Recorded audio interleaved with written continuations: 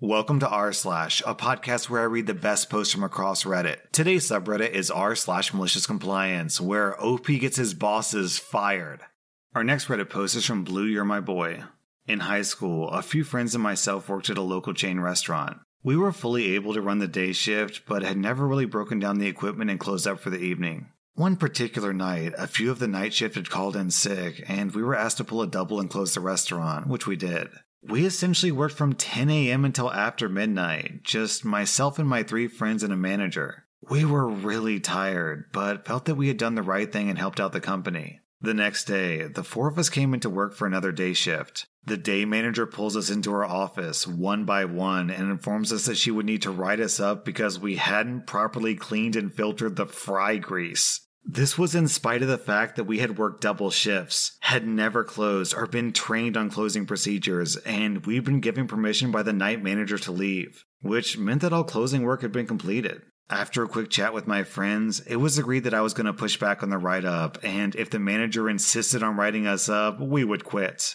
I informed my manager that we were collectively not going to sign the write-up slips. She threatened to fire us, and I informed her that if she insisted on writing us up after we pulled a double, hadn't been trained, and had been released by a night manager, then we would quit. Collectively quit. Immediately quit. She responded with, "If you don't sign the write-up, then you'll be fired." A staring contest ensues, and I eventually break in with "Okay, I guess we're fired then." We turned in our hats and left. It was really amazing. My friend quit mid-burger prep. My other friend simply walked off the cash register in the middle of taking an order. We clocked out and walked out the back, leaving only the day manager in the restaurant. There were customers in line and customers at the drive-thru. Later that same day, we decided to return to our place of prior employment to have dinner. The night shift must have still been sick because the entire restaurant was staffed with managers from nearby restaurants, the same chain,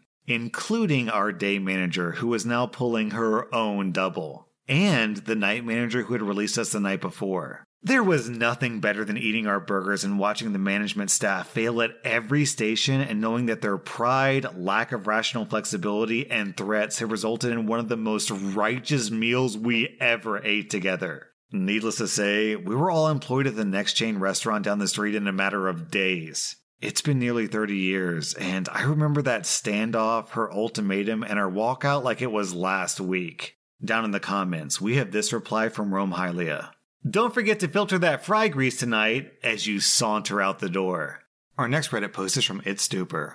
"I've been serving in a certain military branch for 5 years, and I'm nearing the end of my contract. So my give-a-care mentality is completely gone. I'm in charge of inventory of specific pieces of equipment, smaller pieces that are used by many people at my job. From time to time, these pieces disappear. Most of the time, that just means something's been misplaced, but we have many hired contractors who have a tendency to take things. Now, every once in a while, we conduct an inventory of these pieces of equipment for accountability reasons. When we lose things, it looks very bad on my work. More specifically, bad on my bosses. So I prepared the inventory, and I was surprised by the amount of missing pieces. I did everything I was supposed to do and presented the inventory to my boss. He didn't believe that we had so many pieces missing and asked me to inventory them again.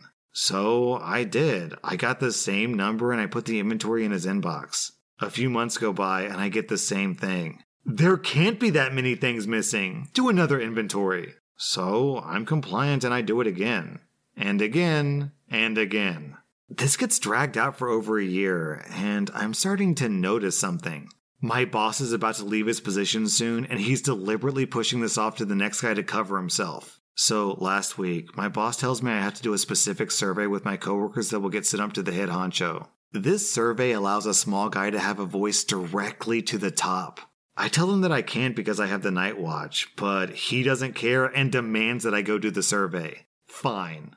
Before the survey starts, our boss tells us that we have to be completely honest and all the surveys are anonymous. Rad. I wrote down what had been happening with the inventory and directed them to where they could find the proof. Fast forward to yesterday. All my bosses are fired, and now I'm reporting to new people who are now fixing the issues with the inventory.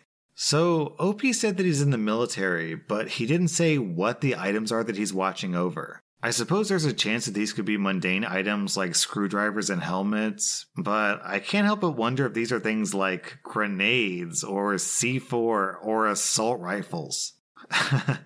Is it common for those things to just randomly go missing in the military? Because that seems really dangerous. Do you guys just wake up one morning and like, oh, has anyone seen our tank? Oh well. Our next Reddit post is from PTPESQ. In 2008, I was involved in a federal lawsuit when my rural Texas high school tried to suspend me for wearing a shirt supporting then Democratic hopeful John Edwards. They said it was a violation of the dress code, which was only selectively enforced. My parents had my back and agreed that it was, to quote my very white dad, redneck cracker nonsense. I'll never forget during the initial meeting when my principal called in a school board member. He said that if I got suspended, I'd probably get kicked off the football team, and that could hurt me getting into college. That didn't matter. I was a miserable player and a smart kid, so football wasn't going to be the thing that took me to college. However, his slimy fake concern as he tried to leverage my future against my free speech is something I'll never forget. Anyway, as the case goes on, the squeeze gets tighter. First, they have the football coaches try to get me to drop the lawsuit. Having the football coaches talk about how my selfishness means that they can't wear Fellowship of Christian Athlete shirts anymore, trying to embarrass me in front of the team. I'm a fat kid who openly plays Magic the Gathering in high school. Hit me with your best shot. I have no shame. Next, they hold a meeting with all the teachers, telling them that I'm a problem and that they need to keep an eye on me in case I slip up. I found this out years after the fact when I bumped into my English teacher at a friend's wedding. Finally, they just start pulling in students from my classes to get them to say bad stuff about me. I was a class clown, so this means that every single dirty joke, rude comment, or loud fart I ever made ends up getting reported to school administration. Which then leads to this awful little toady vice principal calling me and my parents in and then reading my comments back to them in front of my mother. That one stung. My parents still knew that this was BS, but who wants their locker room jokes aired in front of their own mother? They used this as pretext to expel me for 6 weeks, citing inappropriate sexual conduct. They shoved me into the disciplinary alternative education program, and I'm effing steaming. This program is basically where they warehouse kids with emotional problems that they can't handle. You just sit in a room in a refurbished insane asylum and can't do anything but read or use the computer for monitored educational purposes. You also get booted from extracurricular activity while you're in there. I know that at this point they want me to make a scene so they can punish me further, so I do the exact opposite. I channel all my rage and new free time into my schoolwork, doing homework I would usually ignore because I knew I could ace a test. Now I'm doing both, and my GPA is climbing. I start looking into scholarships and find a bunch that are really interested in political activism, and guess who now knows a little bit about that? I apply and rip my school a new butthole in every single application essay. Then I work with my dad and find an attorney who will take my case pro bono. Which means that while the school is bleeding money in attorney fees, it doesn't cost us anything to keep it in court. I spent those weeks working like a monk, motivated entirely by spite, doing everything I could to make their BS work for me. I got out, got back on all my teams, and ended up applying for a prestigious honors program at my dream school. Not only did I get in, but I got way more financial support than I thought I would. Eventually, we lost the case, but the school had to abolish the dress code anyway because they couldn't afford to get sued over it again. I don't like the idea that a school lost money, but man, they made their choice and they could have backed down whenever. Now I've graduated law school and I'm taking the bar in 2 weeks and already have a job investigating government corruption. I'm getting paid to be a pain in the butt for petty authority, and it's pretty sweet. OP, I don't know if I would consider that court case a loss. The school had to pay out the nose for their bad decision, and they had to walk back their stupid dress code policies, so even if they won the court case, it was still a Pyrrhic victory. Our next Reddit post is from Reckless Commenter. Among 20 to 30-somethings around the world, social dance has become not just a hobby, but a community. People routinely travel to other cities and even other countries to attend dance weekends, with local dancers hosting visitors. It's a great combination of fun, social connections and hijinks, and a physical skill that can ratchet up to high intensity. Many such events are organized by professionals who are event organizing rock stars. Other events are fly-by-the-seat-of-their-pants affairs run by amateur organizers who couldn't manage a lemonade stand. This story is about the second kind of organizer. An organizer announced a 4-day dance camp in another state with a bunch of instructors. It was a first-time event, but I knew these people from some past events, and it sounded like fun. 4 months before the event, a registration website opened, and the early bird registration cost was like $600. I had the time and money to spare, so I bit the bullet and bought a ticket. Weeks passed. To be determined event details remained to be determined, which was unusual, but not that unusual. More weeks passed. I started periodically emailing the lead organizer asking for updates. Occasionally I got a vague answer that it's all good. Other times, radio silence. I had deepening skepticism. 4 days before the start of the event, I received a message from the lead organizer. Event cancelled. Something rain damage to the venue. I was disappointed, but hardly surprised. Mostly, I was annoyed because United Airlines wouldn't change or refund my ticket. So I asked the organizer when I should expect a refund. Sorry, we lost all the money on the planning of this event. No refunds. What? I started digging. Rain damage looked sketchy because the National Weather Service reported that the whole state had received 1 inch of rain in the past month. I personally knew one of the lead organizer's associates, so I called him up. Yeah, there was no rain damage. He gave me an earful about months of non-planning.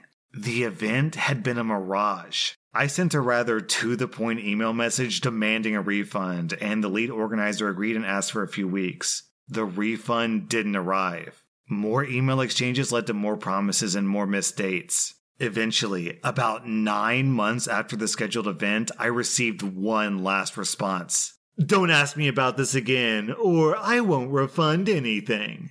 I waited another month, and then, late one evening, something in my brain clicked and I decided, time's up. Cue malicious compliance. He doesn't want me to ask about it again? Okay, I won't. Instead, I visited the main web forum for this dance community and posted my entire experience, backed by facts and dates and quotes. I copied the full unedited email exchange between me and this organizer, up to and including his last message. I reviewed and tweaked my post carefully, repeatedly, making sure that every statement was accurate and fair. I clicked post and went to bed. When I woke up the next morning, my inbox was on fire. The dance community came down on this organizer like a nuclear bomb. Upcoming events scratched them from their rosters. People posted about some of the slimy things this organizer had done previously in past events. Students and some of his close friends turned their backs on him. And the best part, a few professional organizers of other top-tier events publicly responded. This is not how our community operates and not how we treat people. And to prove it, we're offering OP a complimentary pass to all of our events. The lead organizer initially posted an indignant reply, but quickly realized the gravity and hopelessness of his situation and shifted gears. He called me, which was the first time we actually communicated outside of email, and he begged for forgiveness. And he promised a full refund after sniveling a bit about needing to take a cash advance from a credit card. The full refund arrived about a week later. For years afterwards, I periodically received messages from people reading, "Hey, this organizer wants to do an event with us, but we heard something about a bad experience you had with him. Can you tell us what happened?" And then I say, "Sure, here's a link to the forum post that documents what went down."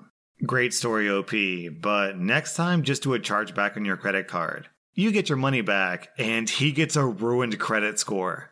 Our next Reddit post is from Rhubarb. My wife and I have used a salesman's sexism against him, and it was so satisfying. It was when we bought our first new car. We were nervous that we didn't know what we were doing, so we did a lot of research. It helps that my wife is a librarian. When we got to the dealership, the salesman would only talk to me. I was all buddy-buddy with the guy too, but he completely ignored my wife. We went along with him. The dealer was running a promotion where they would give you a certain amount of money for your trade-in, no matter the condition. If you can drive it into the lot, kind of deal. Of course, they just don't discount off of MSRP in those cases, so it's a gimmick. When we walked in, the salesman asked which car was ours parked outside and then asked if we were trading it in. I said no, we weren't trading this car in. You can see where this was going. As I said, we'd done our research and knew what a fair price was for the car we wanted. At the time, Edmunds had detailed dealer-level price information for many new cars, including all the various ways that a dealer gets paid and what their true costs are. I negotiated the price since he wouldn't talk to my wife, and we arrived at a number that I thought was fair, actually. We had a good deal at that point. Everything was going smoothly as he wrote up our agreement, until he confirmed that we didn't have a trade-in. I said, no, we were trading in a car, just not the one that we drove into the dealership with. He literally froze for a few seconds looking down at the form, his hand hovering over the page. He asked the make, model, and year of our trade-in, and when I told him, he sputtered and balked. The car we were trading in was on its last legs. I'd had it throughout all of my college, and it was old before I bought it. It was definitely past its prime. I said, I thought you were running a promotion where the quality of the trade-in doesn't matter. I asked him, would you have given us a higher price if you knew we had a trade-in? My wife said under her breath, that's sleazy. He heard her, as she intended him to. He then tried to renegotiate the price. We knew from our research that if they gave us the price we'd already agreed on and they honored the trade-in deal, that they would be losing money. So we were willing to move a bit, but we wanted to take our time. He was visibly nervous. Every time he tried a new way of asking for a higher price, I would say something like, I understand what you're saying, with a sympathetic look. Then I would look at my wife and she would look back at me and silently shake her head no. I'd then look back at the salesman and shrug and say, I don't think that's going to work. He was stuck. My wife was the one standing in the way of him getting out of his predicament, but he hadn't talked to her at all. He had barely even acknowledged her presence. He just couldn't start talking to her now that we were negotiating. Oh, and I even got to use that classic car salesman line. What do I have to do for you to put me in this car today?